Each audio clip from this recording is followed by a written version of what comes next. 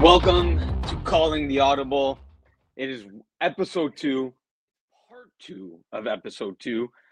I'm your host, Iggy Magnets, on the Thursday show, being posted up on YouTube and Spotify on Fridays, as this is the new CTA format between Mo and I, where Mo does half the divisions one day on one episode, part 1, if you will, and I do the other half of the divisions in part 2 of Calling the Audible, again for week 2. Because the winter season is so massive, we have so many divisions to cover. The best way we find to really bring you as much content as possible and really go in depth in each division is to split it up into two. So that's the new format. We're going to be having 3 guest contributors here on tonight's show. We'll have Jerome Hovington joining us for talking Division 4. We're going to have Lori Willette back, double dipping here on Calling the Audible. She'll be covering Co-Ed 1 and Co-Ed 2, as that is the division she is writing for as the division article writer. And then we'll wrap it up in terms of our guests with Dan Lazzara. Yes, the one and only Dan Lazzara, going to talk a little bit to us about Division 1 and his thoughts on the Division 1 season. Of course, we'll talk 35 plus, as well as Co-Ed 3. I'll go a little monologue solo session here, as our guests weren't available here tonight. But perhaps my dog Leo, as Ali Reza, the producer, met. There he is making an appearance. Maybe he can talk 35 plus with me. He's an old dog, so that's the rundown of the show. A little bit of an introduction for you. So as we jump right into it, we bring you the news and notes as we always do. Again, picture week started in week 2. That continues strong into week 3. So either at the beginning of your game or most likely during halftime, your scorekeeper is going to be the one taking your team pictures. So please be kind to your scorekeepers. Listen to them if they tell you on how to set up half down, half on top, standing up. So picture week continues. Of course, if you want your individual picture taken, if you're brand new to the league, they can absolutely do that for you. If you want one retaken, if you don't particularly like the one you have, not a problem. Just ask your scorekeeper to do that. We can update your individual picture. The uniform rule, that's kicking in now as week 3 comes on Saturday. So what is the uniform rule? In order to get your games played and your stats, you need the same color jersey. You need to be wearing the same color jersey as your teammates, and it needs to have a proper number. So 2 things. And what does a proper number mean?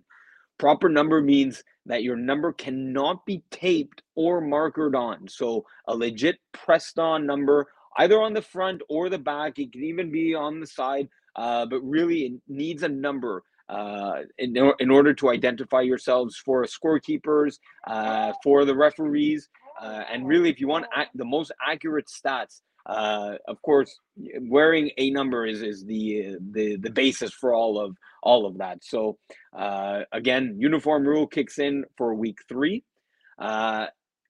Complex protocols. Mo went over these. Just to reiterate, we're going to make sure that the soccer nets are cleared out of the way so that your safety is well ensured as you play your game. So give the scorekeepers a hand if to move the soccer nets out of the way.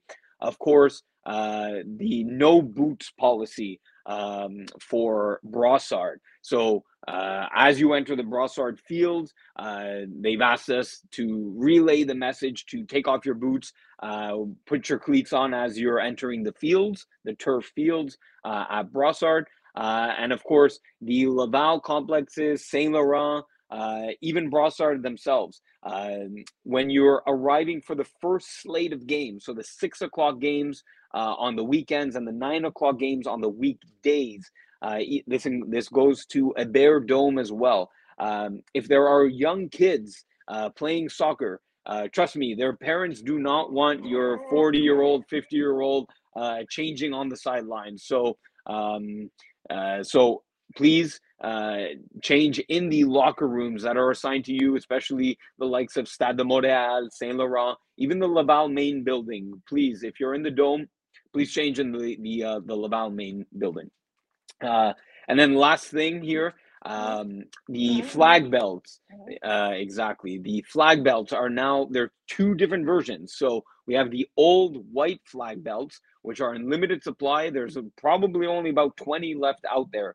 Those go for $5. The new flag belts, the green camo, now go for $10. So just to clarify all of that. And that's pretty much it. That's the introduction. That's the information we need to relay to communicate out to all those watching, calling the Audible, as we will be joined shortly, and that's where we're going to start here with Division 4, and Jerome Hovington is going to be joining us.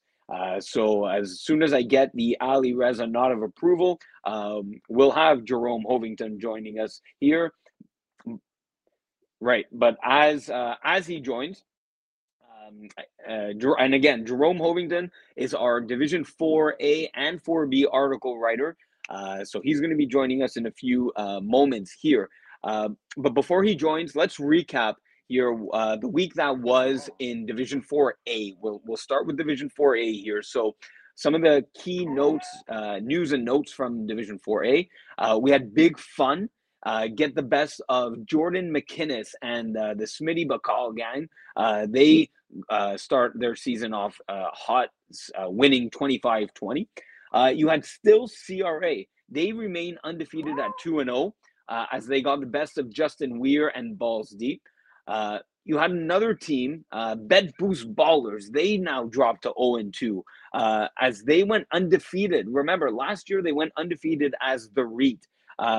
10-0. They are now 0-2, the Bet Boost Ballers are, as they fell to the Greedy Nomads. You had Undisciplined Flaggers. Looks like they're going to struggle this year as they lost in a drubbing, an absolute drubbing, 43-0 to Les Auteurs Extrêmes. So that's something to keep an eye out. Is going to be the quarterback play of Corey Sim Robertson with Undisciplined Flaggers. I think you had the upset, maybe the upset of the week. We're going to get the take of Jerome Hovington here, but maybe you had the upset of the week with Les Bleus Branlants, LBB, taking out the West Island Boys in a 1-point victory. Of course, the West Island Boys coming off a, let's see, it was a Fall Cup, so they were in Tier 3, a Tier 3 championship in the Fall Cup. You had Trap Stars getting revenge over backfield penetrators or backfield penetration, to be more precise. As revenge in what way? In the Fall Cup, these two teams met, and the Trap Stars were completely ravaged by injuries in the entire Fall Cup tournament. One of the games where they lost, I believe it was Cooper Young, was against the four mentioned illegal use of hands. That ended up in a forfeit loss. But Trap Stars now coming into the winter season get a much needed victory over backfield penetration. And then lastly, you had Mofos. They were able to get a win over Les Montagnards. Les Montagnards are now 0-2 themselves.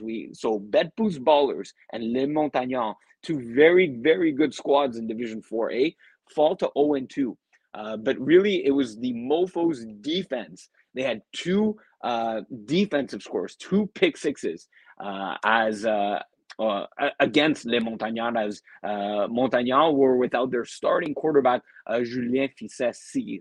So that just shows you the importance of having your starting quarterback there, and the importance really of having perhaps a secondary option at quarterback, as of course this is a recreational league, so starting quarterbacks are bound to miss a game or two here. Nightingale, please tell me that Jerome Hovington is now on. He is. All right, he is on his way, coming in a minute. As that's the best I could do to kind of recap Division 4A. I'll kind of preview here to the viewers and the audience what we're going to talk about with Jerome. So as much as I just mentioned, Les Montagnards and Bet Boost Ballers, as Leo tries to get his opinion on things. As we mentioned, that those two teams are fall to an 0-2 hole. We're going to get the opinion of Jerome Hovington about the 2-0 teams and which we're going to, categorize those 2-0 teams. So we're going to get his thoughts on the undefeated teams in Division 4A. We're also going to get his opinion on which teams are going to get their first win of the season between Les Montagnards and Bet Boost Ballers. And then as we'll move to the second part with Jerome, we'll also talk Division 4B with him. We're gonna see and talk about two teams that are potentially or let's put it this way, that they have a very good secondary quarterback option to go with. So between Voodoo and Pocket Rockets, these are two teams that suffered losses in week 2. And we're going to get the opinion of Jerome, what he thinks between those two teams. If one of those two teams were to make a quarterback switch, what Jerome thinks about that. Would it be more Voodoo or Pocket Rockets that are more likely to make a quarterback switch? And then finally, we'll end the last topic talking about Dak with the future and get his thoughts on them. They of course played in the spring season in Division D, saw some success there. So we're gonna get his thoughts on where he sees them finishing and kind of categorize them as well. And then, of course, we're gonna do our famous games of the week with Jerome, as we're gonna go through the entire list of Division 4A and 4B games, and we're gonna see Jerome's take on who's basically the winner of all those. So usually we would do this at the end of calling the audible. Because it's a new format, we're gonna do games of the week for each division with each of our contributors. So I believe we do have Jerome Hovington here on the call with us. Nightingale, can you confirm that? All right, he will be joining us in 30 seconds. My God, I cannot stall any longer. But yeah, so basically, Jerome's going to give his thoughts, like I said, on Division 4A and 4B. As I can't wait to hear what he has to say about really a very fascinating Division 4. And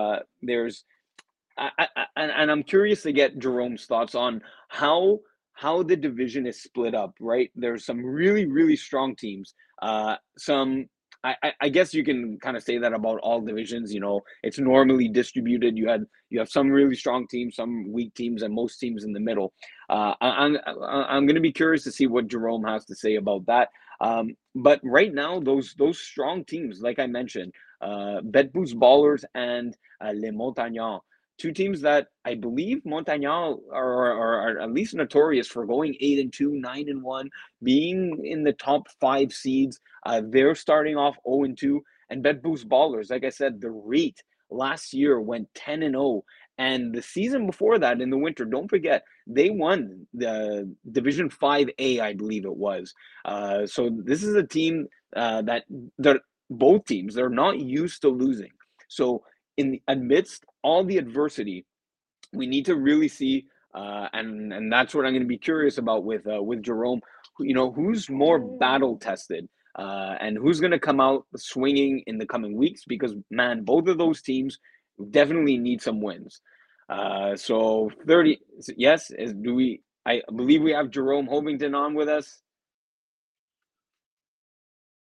5 seconds. I kind of see him in the background, but there he is, Jerome Hovington. Welcome to the show. Thank you, Iggy. How you been? Hey man, I'm doing great.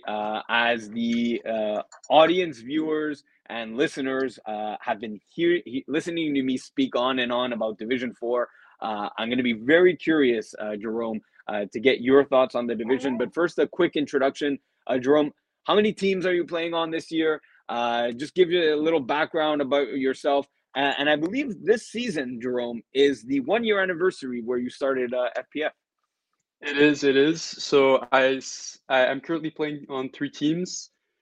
Kiss My Christmas Balls, nice name in Co-ed 2. In Division 3, I'm playing with arch nemesis of Iggy's team, Kiss My In-Laws, Diamond Bougie, and I'm playing in Division 4 with Iggy on Idaho Utah Pimps. So I started back in winter 2023, I think. Yeah. Iggy brought me into his Kiss My In-Laws team when I was a 60 rated player, and we just went on to win a championship. Yeah, exactly. Yeah, that was nice. And when the days when we had 60 ratings, now we're both kind of in the 80s, where at least for you, you're accurately rated now, Jerome. All right, Jerome. Let's dive in here. I already gave a preview to the listeners and viewers out there of what we're going to talk about. So the 2-0 teams in Division 4A. Amongst them, so we got Les Auteurs Extrêmes, we have Still CRA, Big Fun, and Les Bleus Branlants.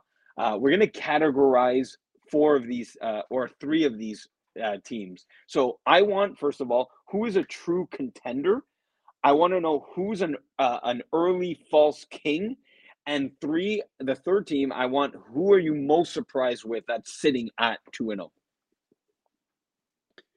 All right, so the true contender has to be, for me, Les Auteurs Extrêmes. Okay. I think the first thing that makes me think that is their differential through two games, which is at plus 52, which is a big lead.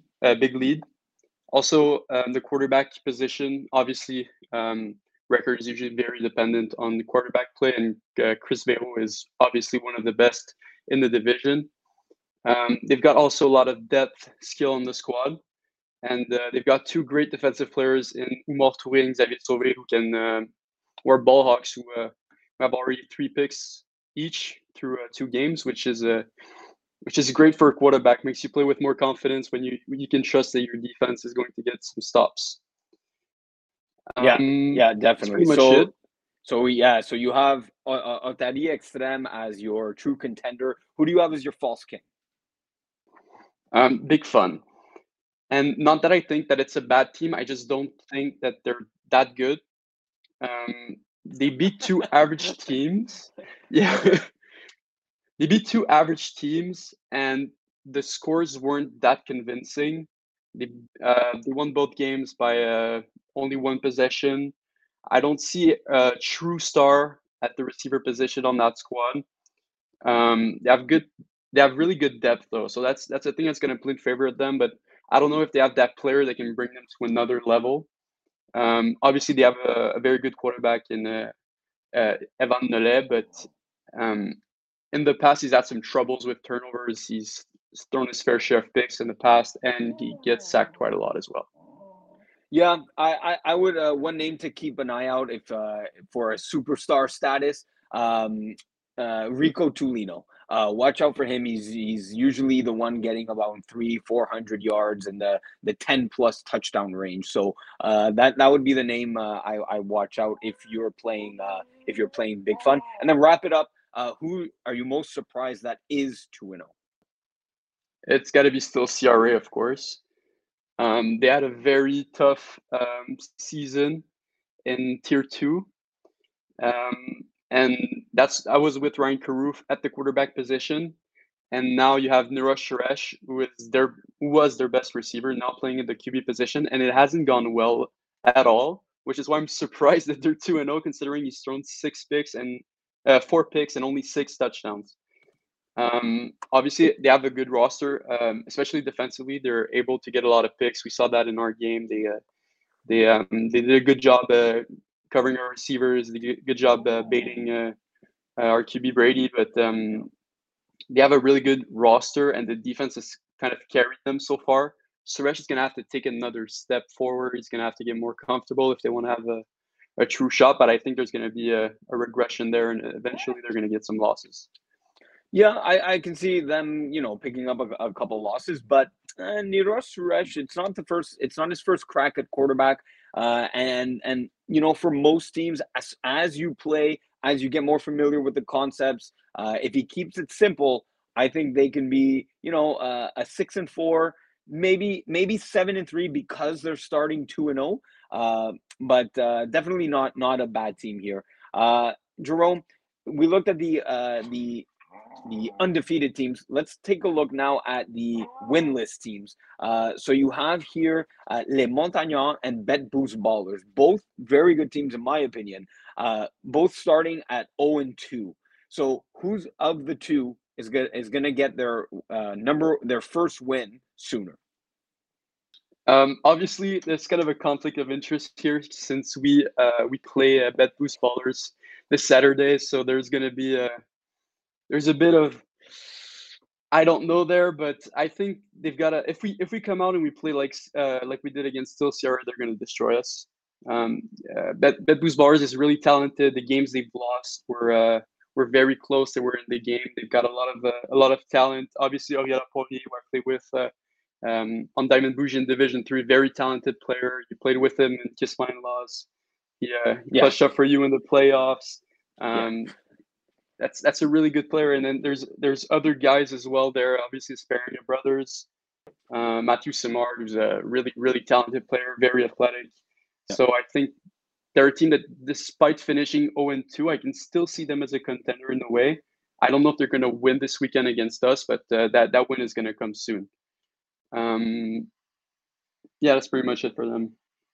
All right, well, we'll switch over to Division 4B now, and in 4B, Jerome, I want to know there. We were talking about this kind of offline, and there are two teams that kind of interest me. It's Voodoo and Pocket Rockets. Now, Voodoo did get a big win in week 1, but it was under Patrick Saint-Amand. And in week 2, with Frank K, the regular quarterback of Voodoo, I can't recall the score exactly, but it was a significant loss. A game that I thought they should have won. So between Voodoo and Pocket Rockets, which are going with Jean-Francois Marquis instead of P.O.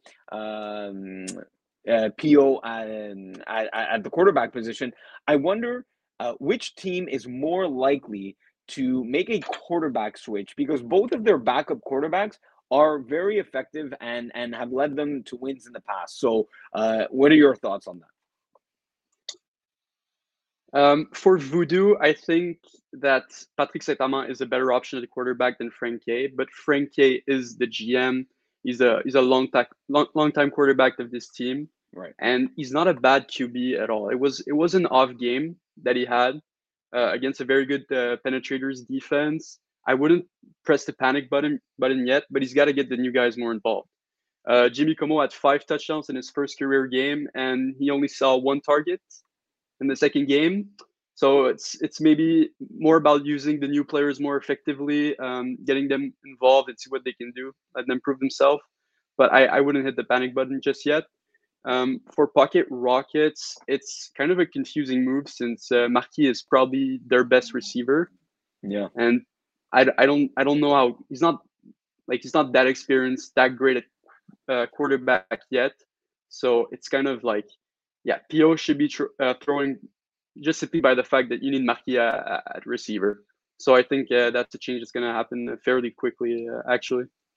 Okay. Well, we'll see. They kind of told me they by design made Marquis the quarterback. So let's see how long that experiment lasts. And then to wrap up the last topic here for Division 4B, I want to take a look and know your thoughts about Dak with the future.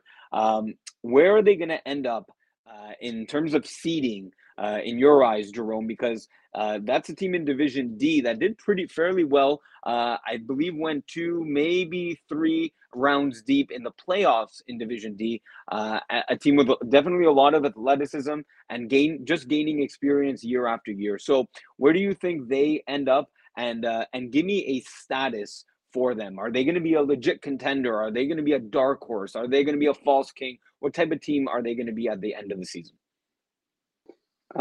I'd say that they're probably going to finish top 7, maybe 6 or 7, because the roster is not as good as it was. You still got Jérémy Laplante, who's a really good receiver. Obviously, Justin Gauthier, you know him, you play with him. Very good quarterback, very sound, great arm.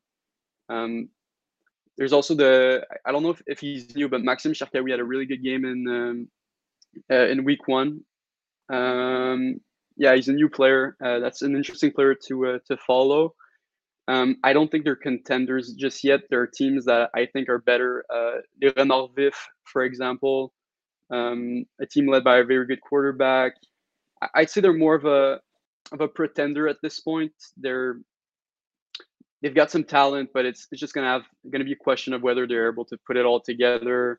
And I don't know how much I trust the depth on this squad. I think it's very top Right. heavy, and somebody else is gonna need to step up beside Shahyawi and Right. So I agree with you there. Look for depth coming in the form of Louis Felix La Chapelle.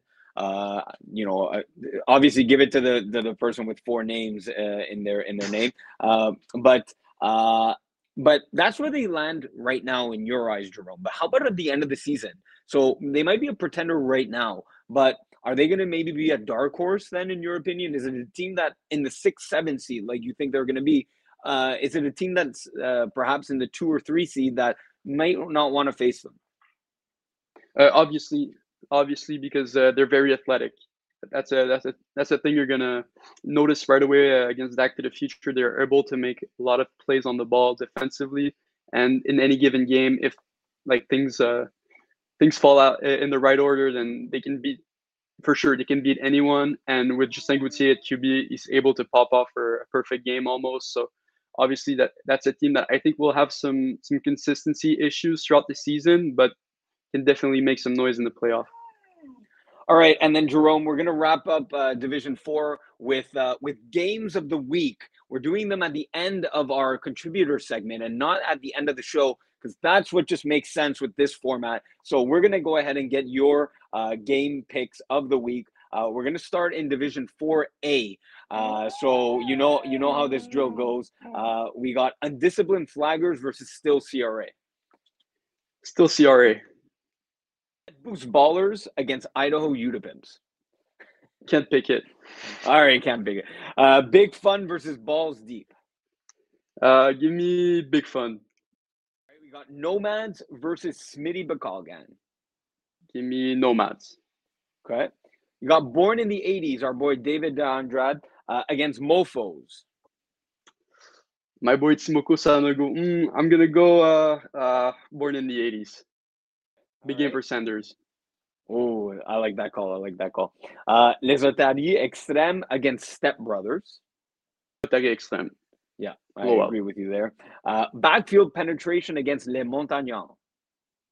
Going to be close, but I'm going to go with Backfield Penetration. All right, and then the last game in Division 4A, Trap Stars against LBB. Give me LBB. Really? Okay. Trap Stars just coming off a big win in week 2. In 4B, Jerome, we got Monkeys versus the Penetrators. Penetrators. Got Les Renards Vif against Team Sexy. Great game. Give me Renard Vif. And then you have Renard Vif playing a doubleheader on the Sunday, playing against Scrum Diddly-umptious. Renard Vif, just because I don't want to say the other name. All right. You got Voodoo with maybe Patrick Saint-Amand against Pocket Rockets. Funny enough. Interesting. Give me Voodoo. Frankie's going to turn it around. Okay. Scrum Diddly-umptious against Mengoose. Give me Mengoose. Félix Antoine Lavigne. All right. Gonna pop off. And okay. And 2 more games: Killer Rays versus 4th and Schlong. Killer Rays. Will Tyler Gerber get another 15 targets? And then Ball Don't Lie against the Wolfpack. Ball Don't Lie. All right, Jerome. Again, thank you very much for joining us here on Calling the Audible. Thanks for covering the division. When can we expect your Division 4 article? Tomorrow. All right, almost tomorrow done. Almost will done. be almost done. Tomorrow means Friday, so same day as the podcast release. You heard it here. You can go ahead and read Jerome's article and catch up for week 3 in Division 4. Jerome, thanks again. Thank you, Iggy. All right, good night. Okay, so we fade out Jerome here, and we move along with to the co-ed division. So again, we're gonna have Lottie Willette, who is standing by with us going to be talking co-ed 1 and co-ed 2 with us, as she is the division article writer for both co-ed 1 and co-ed 2. Co-ed 3, our division article writer is Zachary Alberts Gill, who will not be joining us, but here we are. Lottie Willette, welcome to the show. Thanks for joining right here on Calling the Audible, episode 2, part 2. Hi, Iggy. How are you? I am very well, thank you. Thanks for joining the show. Of Are you course. ready to talk some co-ed 1 and co-ed 2? Always. Excellent. So Lori, week 2 got ended with Party Mix playing against who did they Easy play? fun? No, they played Easy Fun in the first week. Let's just bring that up here as it was a Wednesday game in Laval. I don't believe we have the video for it, but Party Mix was playing against Le Petit Fuck. So Petit Yes. Fuck getting their season started with a Yeah. loss. Party Mix go to 2-0. So are you surprised by Party Mix's undefeated start to the season? Yes and no, because I don't know them that well, but they've been playing in the league for quite a while, but they haven't been Mm-hmm. there for the past seasons. But no, they have great athletes. They have Anne-Frédéric Tardif, and they have AJ Gomes that they recently added, I think, and Mm-hmm. François Delory is throwing. So I think Yeah. they're a solid team, honestly. So no, I'm not surprised. I think they can come up with more wins also during this season. So you're not surprised. Now, are you more surprised though that they're 2-0, or that Easy Fun, their week 1 opponent, is actually undefeated and fall to an 0-2 hole? They're actually the last in the division right now. I am very surprised by Easy Fun's losses. I was not expecting it. I think they're an amazing team. They've been in co-ed 1 for a while, and they've been playing together for a while also, as much as the girls and the guys. So yes, Mm-hmm. I'm very surprised by their losses. I was not expecting it at all. Yeah, I mean, it's tough for them to start 0-2, but Yes. their week 1, I get it. You know, week 1, it's the New rust coming off season, the yeah. holidays, exactly, and you're playing a good team in Party Mix, which again, Yeah. like you mentioned, brought AJ Gomes, and then week 2, they had a chance to win that game against Plenty of Fish. It was a great battle at Brossard on Saturday. Yeah. I believe they had the ball with 5 plays remaining, and just couldn't punch it in. Now, another key thing in that game, as we have another guest here on the show, a key thing in that game, they were only 5 players because of the new maximum of 3 men on the field. They didn't have 3 females to start the game, so they were actually playing with just 5 players. So perhaps if they were fully loaded and fully squad, they may have come out with the victory, although it wasn't to be. I do Um, agree with you. yeah. So, Lori, we just talked a little bit about Le Petit Fuck as they started their season. In that game against Party Mix, there was an interesting stat line. So we'll just bring it up here for Le Petit Fuck, and there were 2 things that stood out to me, and it was that Dom Lefort had and notorious for running. He's very known that if he's able to run, he's going to definitely do it. He had Yeah. 109 rushing yards on just 6 attempts with 1 rushing touchdown. Now, as we see though on the stat sheet, the Petit Fuck offensive receivers, there were 10 different players that caught a ball. So what's more surprising to you, the 10 different receivers or the 100 yards rushing on 6 attempts? And what's more likely to be sustainable for this team to pick up wins? I'm more surprised by the 10 receivers getting the ball because we know Dom Lafall. He's been playing a while and he knows how to run. He can run fast. He can get open and everything. So You I'm not shift, surprised yeah. by his rushing. Yeah, he runs a lot. So I'm more surprised by the 10 receivers because that means that the receivers are able to get open or Dom Lafar is able to throw them the ball where it needs to be. So I think Yeah, 10 receivers is a lot. So he's able to distribute the ball pretty much to all of his receivers. Yeah, exactly. And that I always find is the toughest thing for a defense is when you don't know where that ball is going. Yeah. When there are eight or six different receivers on the field, and any of them can be the target of that pass. It makes it so difficult that your defense never knows where the ball is going, and you have to be just as deep defensively as the offense is with their receivers. So I always find that's a very difficult thing. So do you think it's more sustainable to win like that, throwing the ball to 10 different receivers, or with Dom Lafont rushing the ball for 100 yards? I mean, it's pretty hard to choose because for both sides of the question, if he's able to throw to a lot of his different receivers, the defense is always going to have to like look out for the offense because they're never going to know what's going to happen. They're never going to know like exactly who he's going to throw to. And on the other side, Dom Lafont can run, so adjusting to that also, he's very fast, very hard to catch maybe and get the flags. So I think I'd go for both. Both could be Oh, sustainable for come the on. most You of the gotta year. get, you gotta give me one. Give me Okay, one. I'll go the 10 receivers. Yeah. So that's our co-ed one talk. We're gonna move along over to co-ed two, Lottie, as we had the battle of the balls deep. We had balls deep against Bal Profond. Of course, Bal Profond have been balls deep for a few seasons now. But we had a balls deep in co-ed three, or sorry, co-ed two last fall cup. So there was a So, registration battle for the team name. But Balls Deep, the co-ed 2 team, was the one that came out victorious and with by quite a large margin. How do you analyze that Balls Deep victory, and how do you analyze the Bal Profond loss? I'm not I wouldn't say I'm surprised or anything, but like a 43 win over 25 is huge. I know Benjamin Carly, and he's good at throwing the ball where he needs to be. Like his receivers get open, and they're also able to catch. So and the female receivers are amazing also. So the fact that they won by 43-25 is really good. Their offense did really well, and I'm guessing by the defense, they also did good with 2 interceptions. So that's really good on their part. And the losses, well, the loss from Bal Profond, Sebastien, he's been a quarterback for a while also.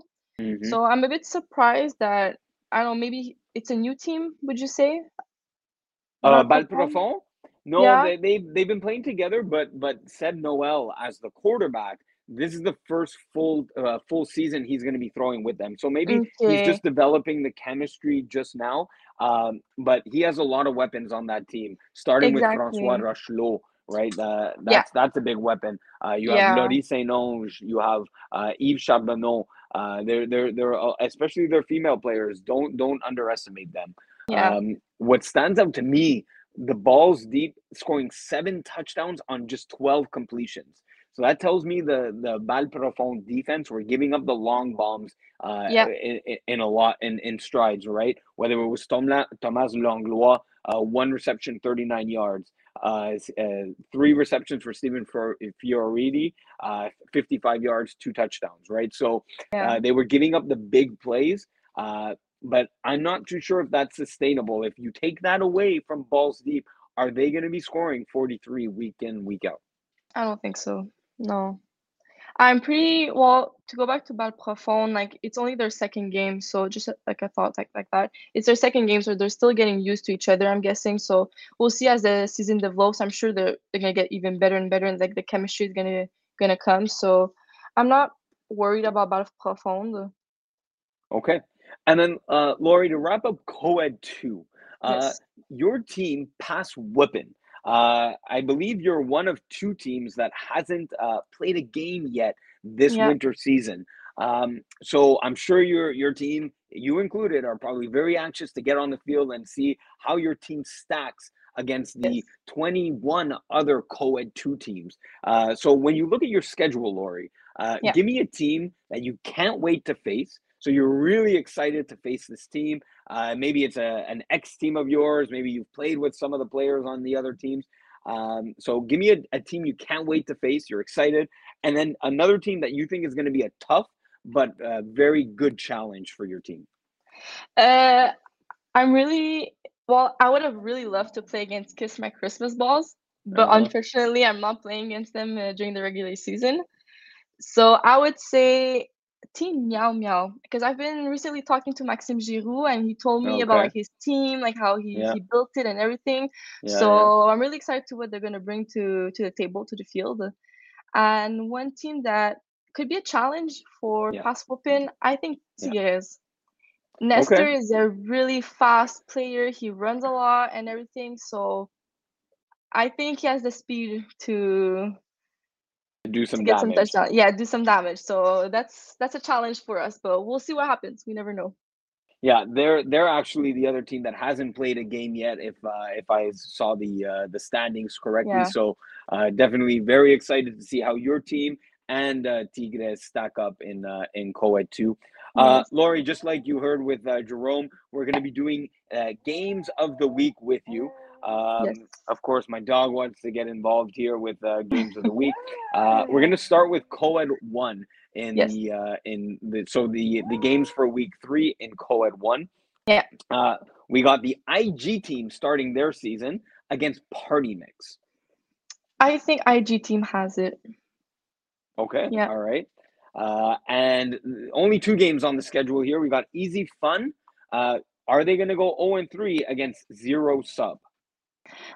I actually think if they have their full roster, Easy Fun. Yeah. Okay. All right. I'll be interested to see what the lineup Zero Sub puts out there because it's a very interesting team for sure. It is. In Co-ed 2, you have Yes. Tigres that we talked about against Yeah. Y and Y. Tigres. Right. Team Meow Meow against Team Rocket. Meow Meow.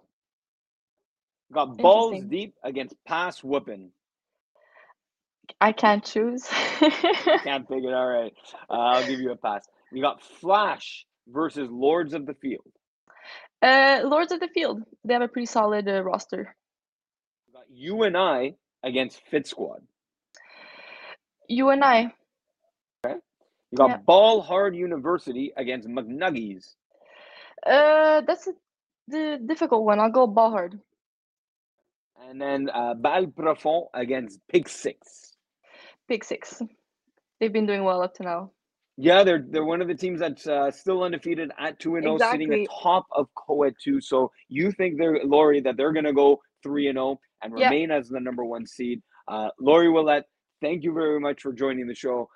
Thanks for talking Co-ed 1, Co-ed 2. And then before you sign off, when can we expect your Co-ed 1 and 2 article for the week? Tomorrow night, Friday night. Tomorrow night is Friday night, so it's going to be a Friday content, full of content. Yeah, full of content. You'll have the podcast coming out. You'll have Jerome's article for Division 4, and you'll have Laurie Willette's article for Co-ed 1 and Co-ed 2. Laurie, thank you, and we'll see you next time. Thank you so much. All right. Of course, there is one more Co-ed division. Co-ed 3. Unfortunately, Zachary Alberts-Gill had his commitments for the night. He did appear on Mo's part 1 of Calling the Audible, covering Division 5. So we're going to go a little solo mission here, a little monologue, you and me with the viewer, talking Co-ed 3. So there were a few things that went around my mind when I was thinking about Co-ed 3. And one of those things was about half and half. This is a team that went to the Co-ed 3 finals in the winter division. Now, in the Co-ed 3 finals, or just in winter division last year in general, they were led by quarterback Chris Vero, who's now, considerably much better quarterback than he was back then, and he was already good then. But now he's throwing in the likes of Co-ed 1, Division 4, Division 3. So he's really risen the ranks of the FPF quarterback echelon.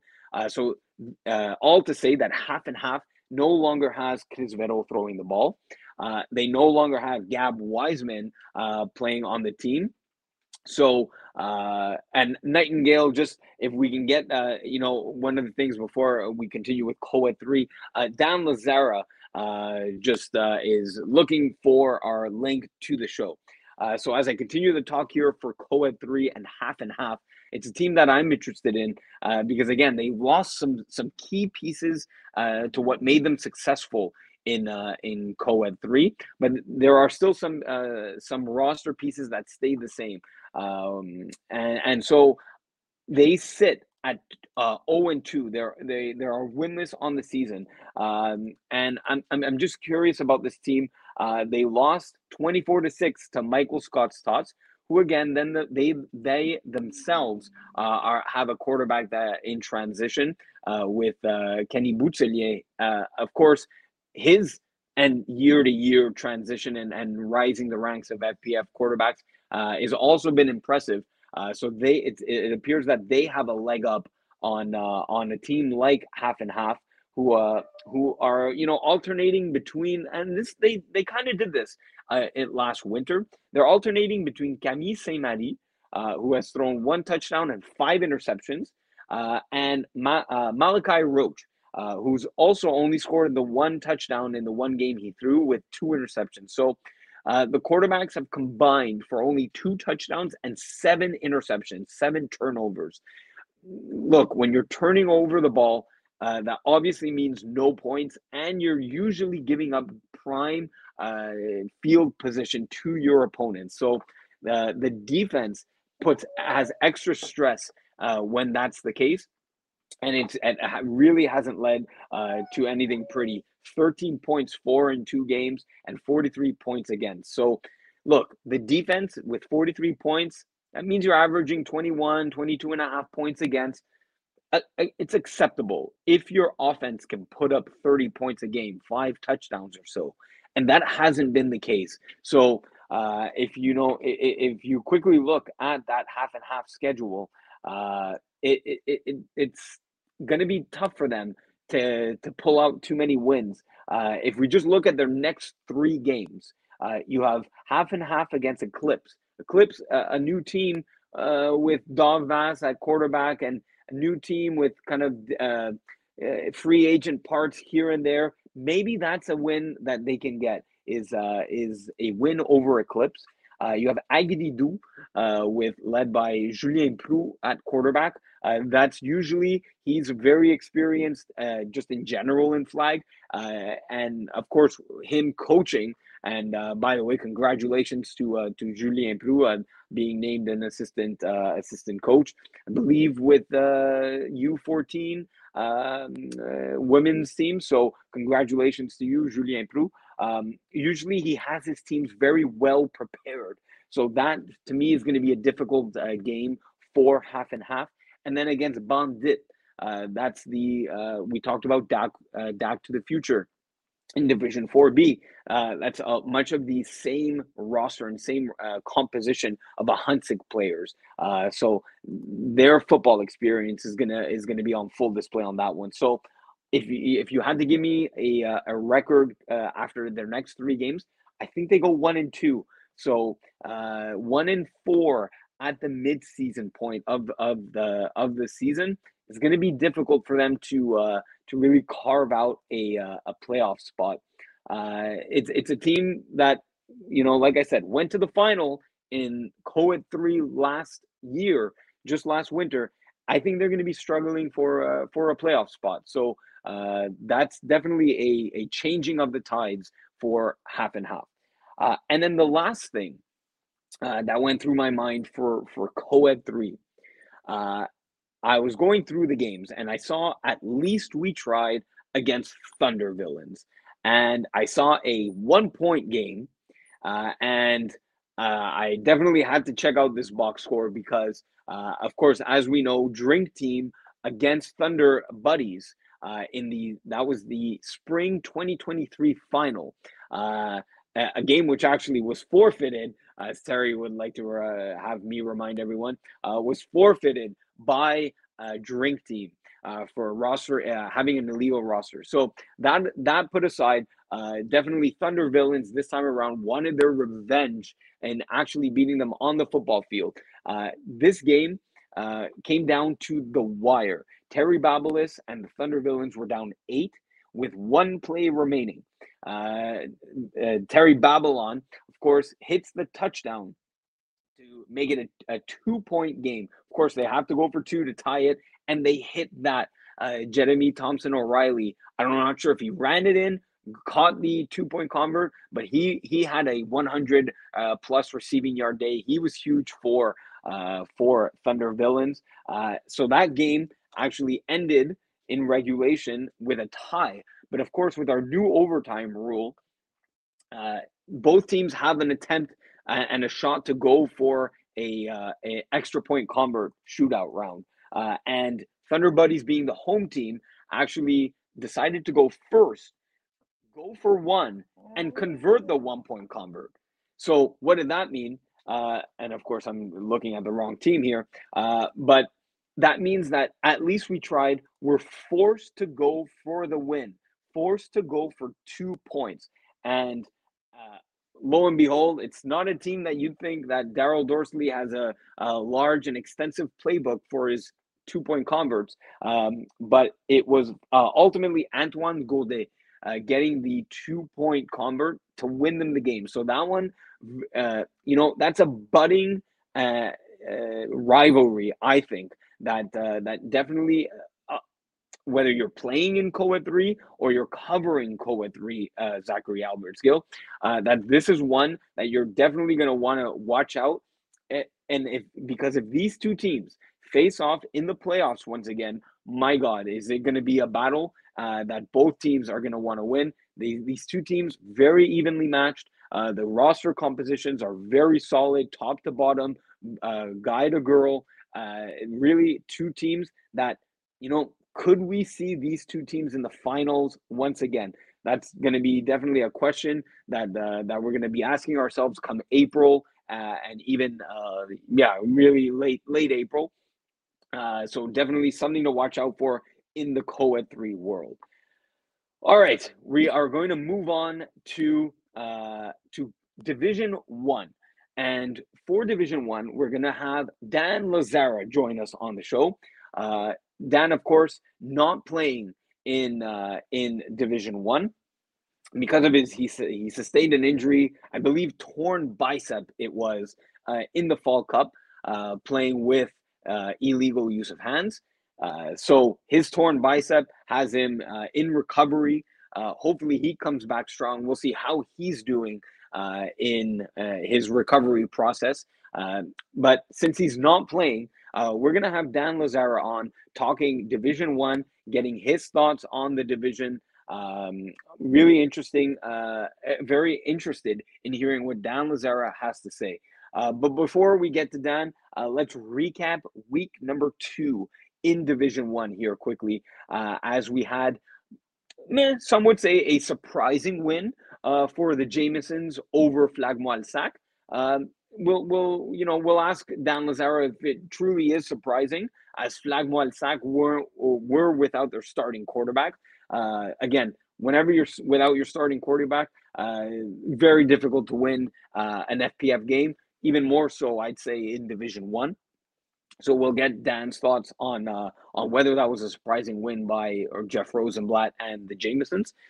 You have FFN falling to 0-2. They're now at the bottom of Division 1 with a loss to Party Crashers. So are they in trouble already without not the only team without a win? Of course, you have Royal Lumina at 0-1, All Stars and ATH Squad all sitting without a victory after one game. But FFN, the only team to have played 2 games and not register a win just yet. And then you have KGP starting their season with a big W over Jeans Lee and ATH Squad. So all things we're going to get perspective on from Dan Lazara, who is joining us now. We're going to get him on the motion picture here very soon as the Nightingale brings in Dan Lazara. Dan, welcome to the show. And I am so excited to be here and talk about some FPF football with you, Iggy. There you go, Dan.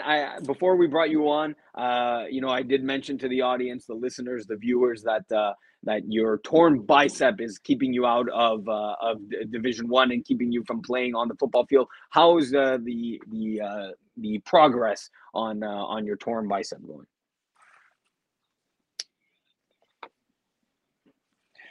So we're currently recovering still. We're in the middle of the rehab sessions. It's going well, but unfortunately for the winter season, I'll be out. Hopefully, come springtime, I'll be ready to go and making another team, competing like I always do in the greatest FPF league, in the greatest flag football league, all of North America. There you go. All right, Dan. All right, Dan. We're gonna get you started here with I was just recapping Division One. What is more surprising to you, that Jameson's got the win over Flagmoal Sac, or that KGP were able to down Jeans Lee and the ATH squad? So I think I would have to go with KGP, and there's a couple of reasons here.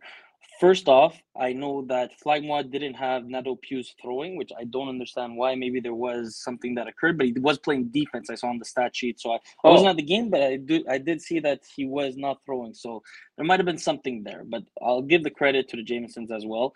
However, KGP, they're an organized unit, and I was at that game. Unfortunately, Jensley, he gets into it sometimes, but that's the fire in him. You got to love it.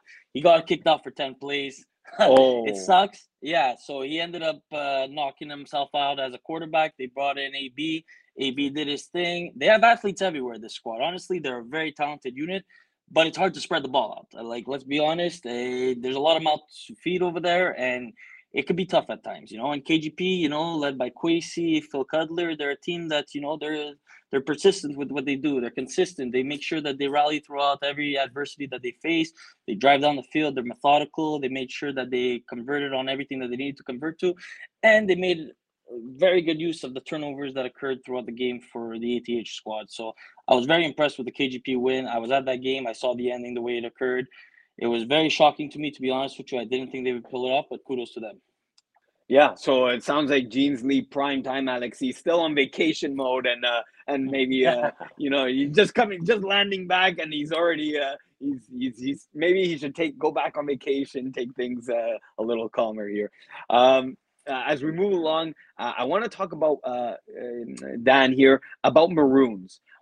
They're obviously coming back with Chad Byers at the helm. He made his FPF return in the spring season, and he had a decent turnout in terms of connecting with his receivers and whatnot. So first of all, did you get a chance to see Chad Byers back in action? If you did, what are your thoughts? And then we'll talk about Maroons and their schedule, whether they're going to have 6.5 wins over under. So I did get a chance to get a glimpse of him last season. He reminds me of a young Russell Wilson, I'll be honest with you. He scrambles around in that pocket. He makes plays for his receivers. He's very versatile out there on the field. He's one of those guys that he's a competitor. And through talking to many people in the league of FPF, he's clearly been around the block in terms of making sure that he gets himself known around the league with various wins, making sure that he makes that tight throw that needs to be made. The only thing is, though, I've seen the roster. I don't really think they have all the tools needed to get that 6.5 wins, Ziggy. I went over their schedule. I saw who they're going to be going up against.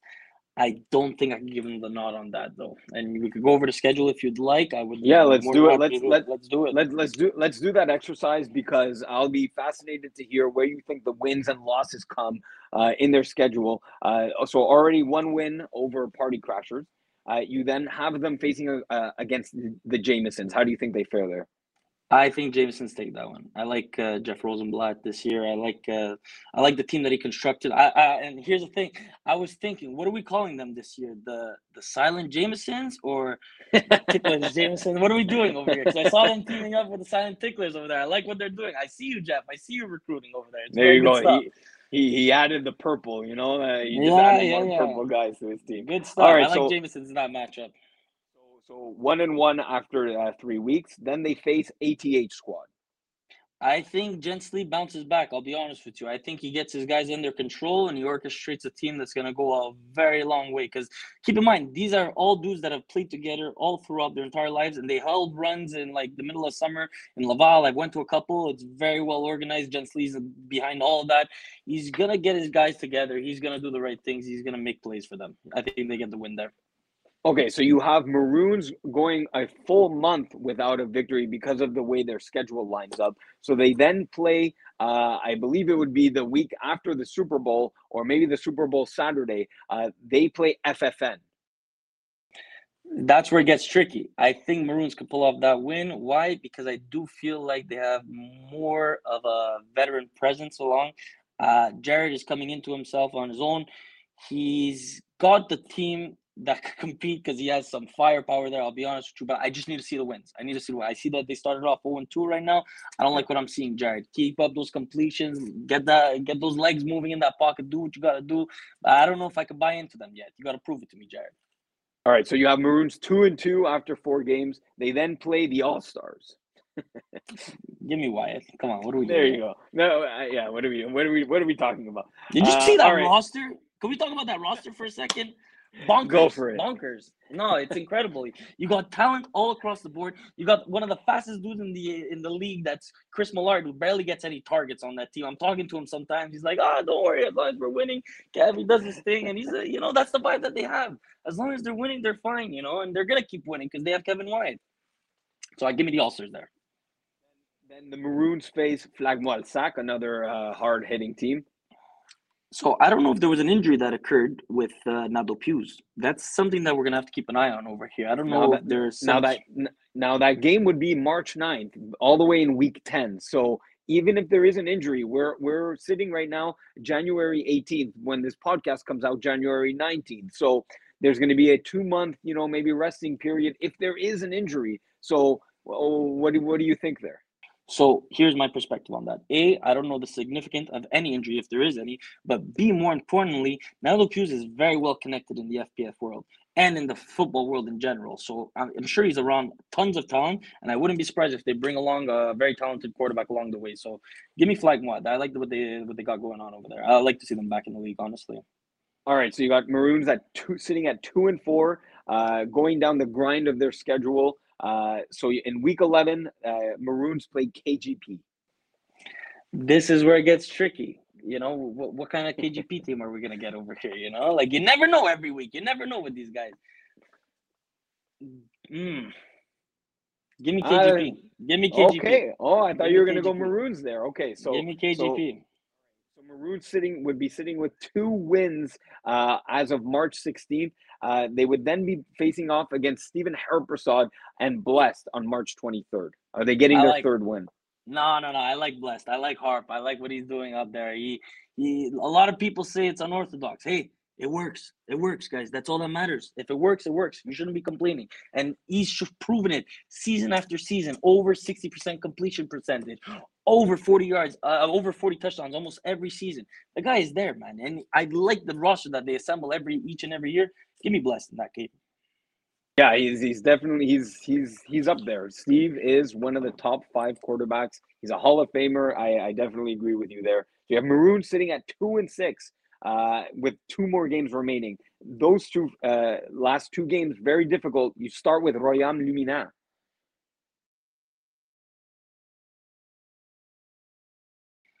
So I think that they're my dark horse of this entire Division 1 winter season.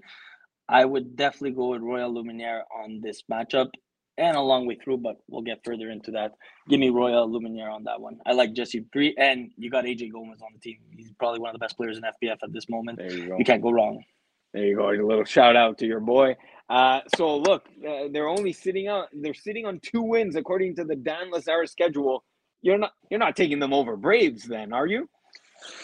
You see, this is where it gets tricky. No, of course I wouldn't. It's the Braves we're talking about over here. We got Jonathan Meyer. Even though this team has been dealt with injuries over the last 2 years of calendar years, you got no more Pilots on the team. Gary P barely shows up. The guy only wants to come to the playoffs if he's there. He's like, you know what, just throw me the ball back shoulder, Joe, like we always do. It's fine, But they continue to show up with studs. They got speed, they got talent, and when you got Meyer, Mike, JD, Will, you have a chance, and I like their chances. So give me Braves in that matchup. Okay, so again, you heard it here. Dan Lazara going with a 2-8 record for the Maroons, and to wrap up the Maroons, is that going to be enough for them to make the playoffs? That all depends on where everything else plays out. There's a couple of other teams that we don't know. We didn't go over any of their schedules. Respectfully, Right. don't worry about that. However, I don't really know if that's going to be enough to make the playoffs. I know that there's only, from what I've seen, only one team that's not going to be making the playoffs. Yeah. I'm not going to go ahead and make my prediction of who's not going to make the playoffs, but I don't know if 2 wins is going to be enough. I'll be honest with you, Iggy. Well, if they only have 2 wins, the Maroons do, and one of those is against FFN, and according to the Dan Lazara roster look, and FFN already sitting at 0-2, maybe they do secure themselves a playoff spot with a victory over FFN. But you're right, there's a lot of games to be played. Division 1's going to be fascinating, as it is always, and go for it. Wrap it up, though. I definitely want to be at that game. I just wanted to shout that out. That's going to be a great game, and that's going to be determining whether or not who's going to make the playoffs. More importantly, watch out for that FFN team. Get Jared a couple of good, solid plays into there. Get his offense down packed where it's not guys rotating in and out of the offense. Yeah. Remember the name, Justin Julian. He's back, and this guy's There a you go. stud. I play with him in Waste Dude. This guy's a stud. They have a couple of studs in that team. If they get the ball rolling on that team, they could be dangerous as well. Just putting that out there. All right. Speaking of dangerous teams, Dan, this division is always All-Stars, Braves, All-Stars.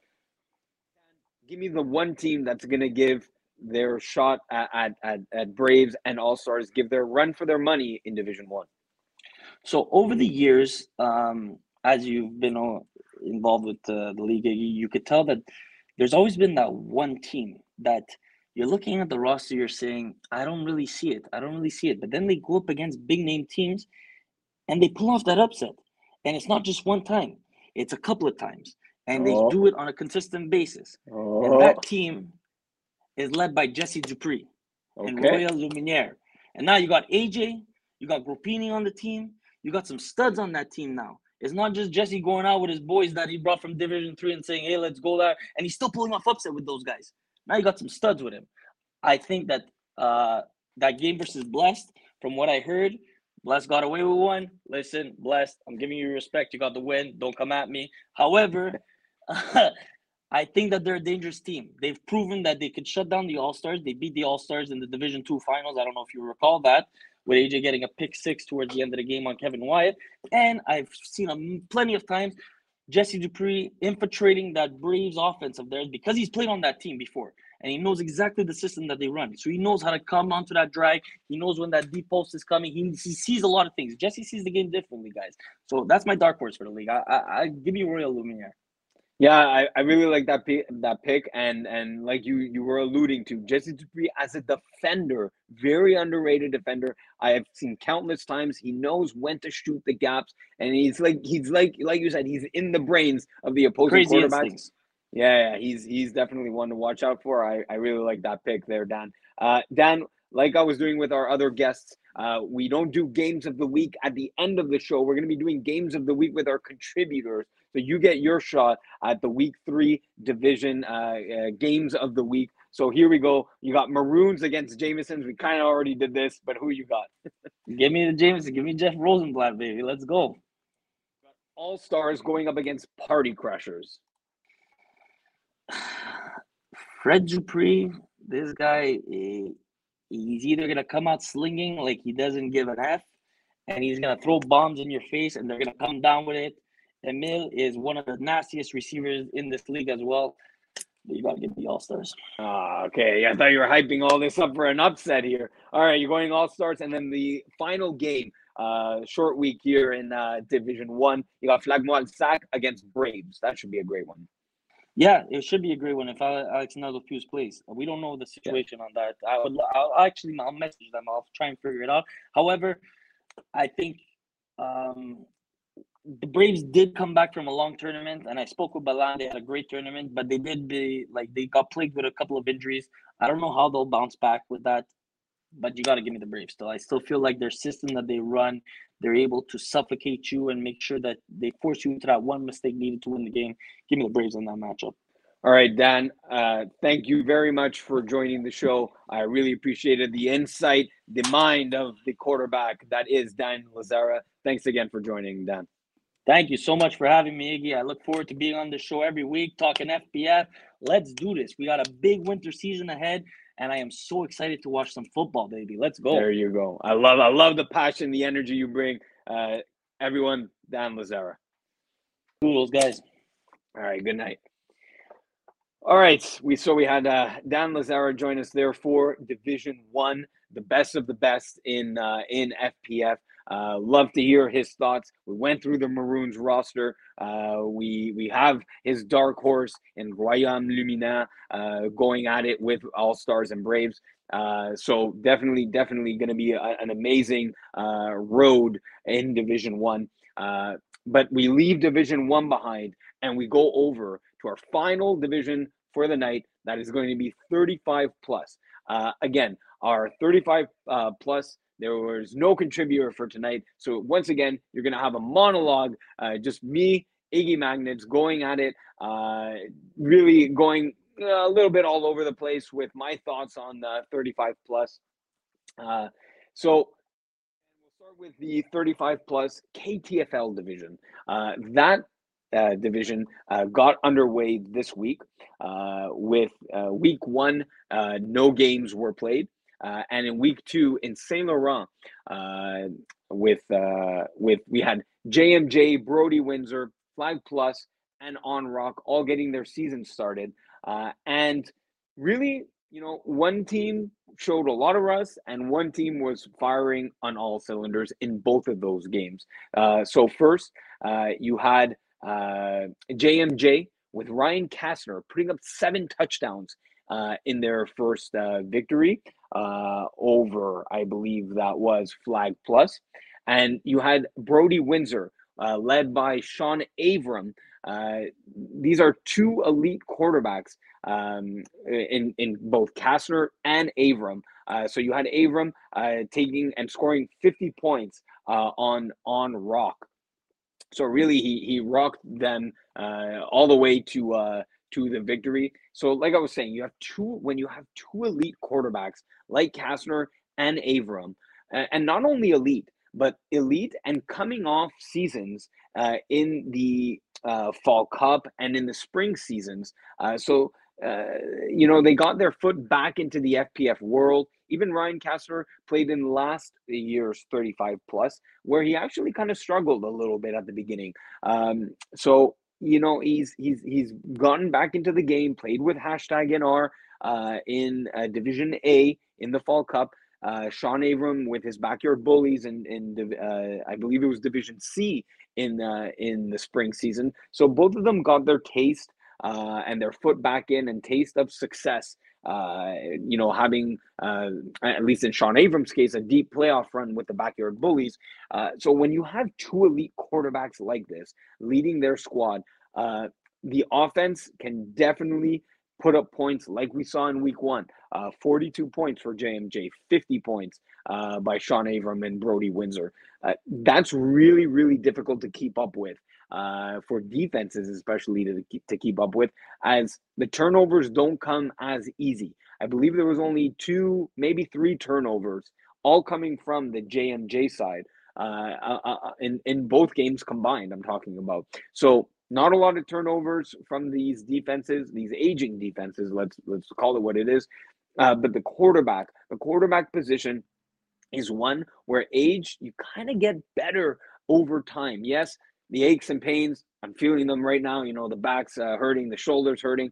But quarterback's that interesting position where you can survive longer, and the legs don't necessarily have to keep up with the mind and the arm. So definitely JMJ and Brody Windsor, big wins to start the season. I think those 2 teams are going to go a long way, just simply because the offense can put up points.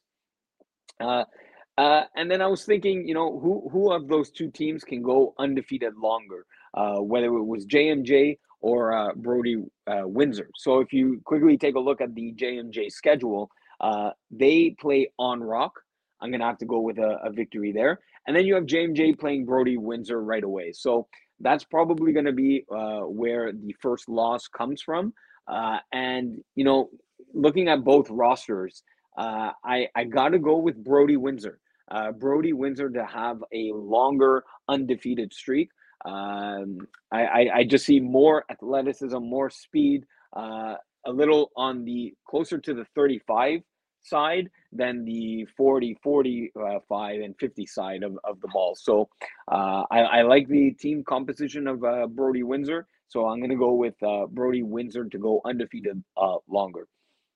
If we move over now to the 35 plus Legends division, in there, you know, I was looking at the games in week 2, and I was kind of surprised by something. Something definitely caught my eye. It was that that everything hurts after taking a pretty deep gutted loss to in week 1 to the Bearskins. They came back with full force and took it back to the Bearskins, really taking it to them. I believe the scores will pull it up here. Yeah, 46-6. That's, you know, it's not something you definitely wouldn't have expected that going in. You know, everything kind of just yells surprise to me. You know, how exactly did Frank Teoli Colichola put up 46 after, you know, barely putting up 1 or 2 touchdowns in week 1? You know, Bearskins, very good team. You got Terry Tam, Ryan Edmondson, GM Caletheris, Kevin Littman, Vince Nardone and all, you know, Terry Tam more an offensive guy. But on defense, how are you letting up, you know, 46 points? I was told by GM Caletheris that for most, maybe some of the game, they were only 5 players. So that explains some of it. But still, a 40-point margin of victory. And look, I like the receiving core of Everything Hurts, right? It's the Vince Pizzanos, the Mario Rinaldis, the John Giamarellas. It's a known core of I want to say pension plan. That's it. They go back, you know, throwing in Division 6 and Division 5 under the moniker of pension plan. So they definitely have a ton of flag experience that comes around them. And then you have some of the guys that are on the edge of just turning 35. So you have the Josh Curry's, young, fast guy with good hands. You have Anthony Seja, who's still, you know, in his prime, I would say, for flag football.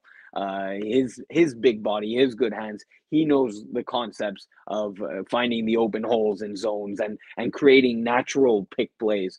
So I do like the roster composition of Everything Hurts, but definitely a surprise for me was a 40-point drubbing of Everything Hurts over Bearskins. And then the last thing that caught my eye was Teen Ethnic Senior. Definitely going to be fun to see Benoit Lawler throwing in this division after taking, I want to say, the fall season off because he was in the spring season in Division C. So, you know, you have a Division C level quarterback coming to throw in 35 plus.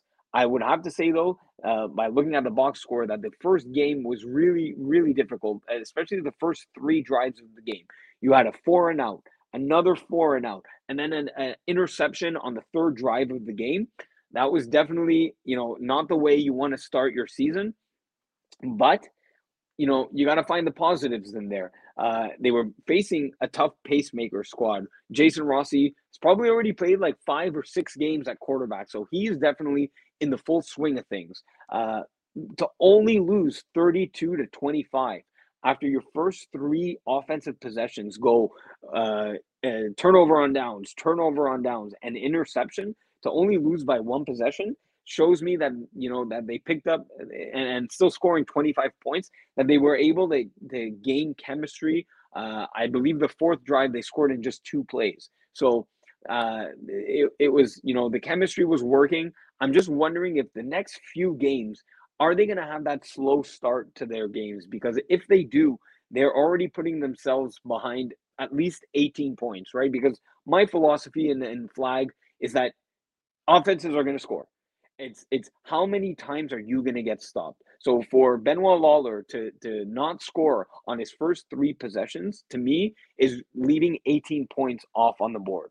So, you know, if you do that in your next game and week 3 and week 4 and week 5, and you're consistently leaving points off the board early in games, especially, kind of, I'm surprised he put up 25 in their last game against Pacemakers, because that starts getting in your head. Oh, we're not moving the ball. It's difficult to drive on this team. So I'm not sure where to lean. Are they going to have difficult starts again, or are they going to, you know, pick up from where they last left off? You know, scoring 25, maybe not consecutive points, but at least on their own drives, scoring 4 drives out of 4 after their first 3 drives led to 0 points. So that's definitely something that I'm gonna be looking for, is how Team Ethnic Senior comes out to play. So that pretty much wraps up the show here, as we went through the divisions again that Mo didn't cover. I want to thank Jerome Hovington for covering Division 4 with me. I want to thank Laurie Willette for going over Co-Ed 1 and Co-Ed 2. I kind of have to thank myself, I guess, for going over Co-Ed 3 and 35 plus. And then once again, thanks to Dan Lazara for joining us with his hot takes in Division 1. So without further ado, because I don't do a sign off like Mo does, I just want to thank all our contributors once again, and for joining us on the show. And that's it. We're going to see you on the fields in week 3, Saturday. We'll see you there.